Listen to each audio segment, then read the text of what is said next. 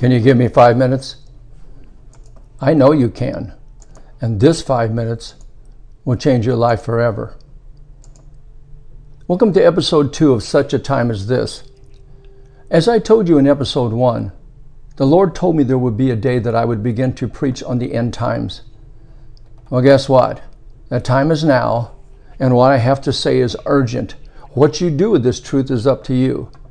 My message today is, are you prepared to meet your Maker?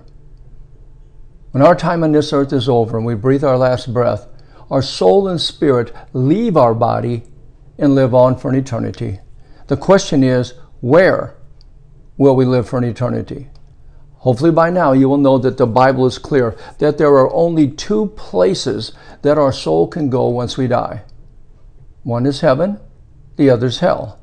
The good news is everyone can make the decision of where they will spend eternity as long as we are alive.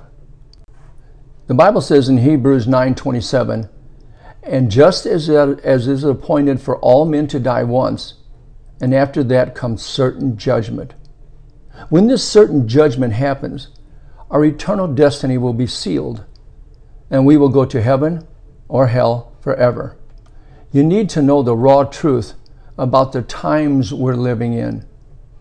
Jesus Christ, the Son of the living God, came into this world to willingly live and die for the sins of all mankind. He shed his blood and gave his life on the cross for all sinners. Without forgiveness for our sins, even one unforgiven sin will cause us eternal punishment in hell. Did you know that? There's only one way to heaven, and that's through forgiveness of our sins by Jesus Christ, period. So we are all facing 2 situations that must come to pass whether we like it or not.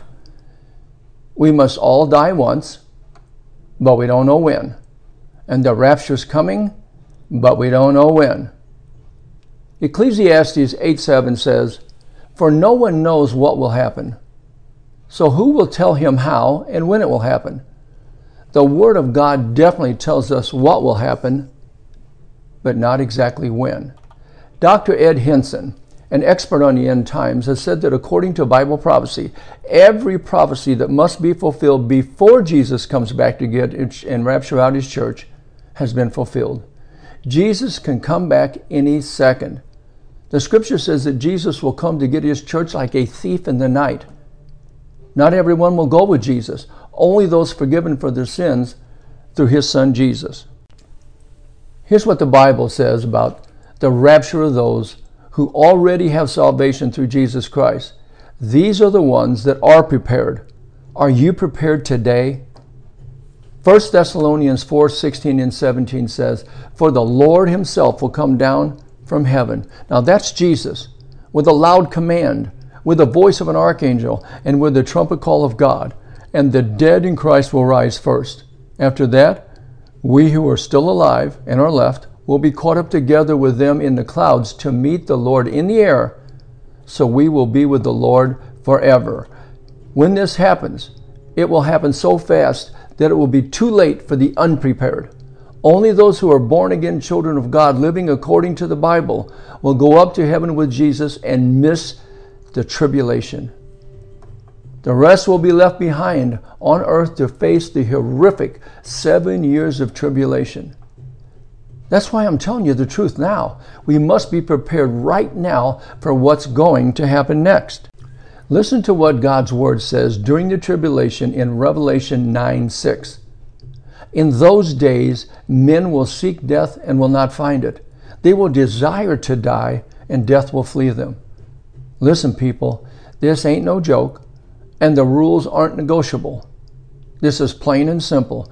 During the tribulation, the Antichrist, who will be the leader of the one world government, will introduce a cashless system of buying and selling called the Mark of the Beast. Anyone, and I mean anyone and everyone, who refuses this mark will be put to death. And worse, anyone who accepts the mark of the beast and pledges allegiance to the Antichrist will go to hell forever.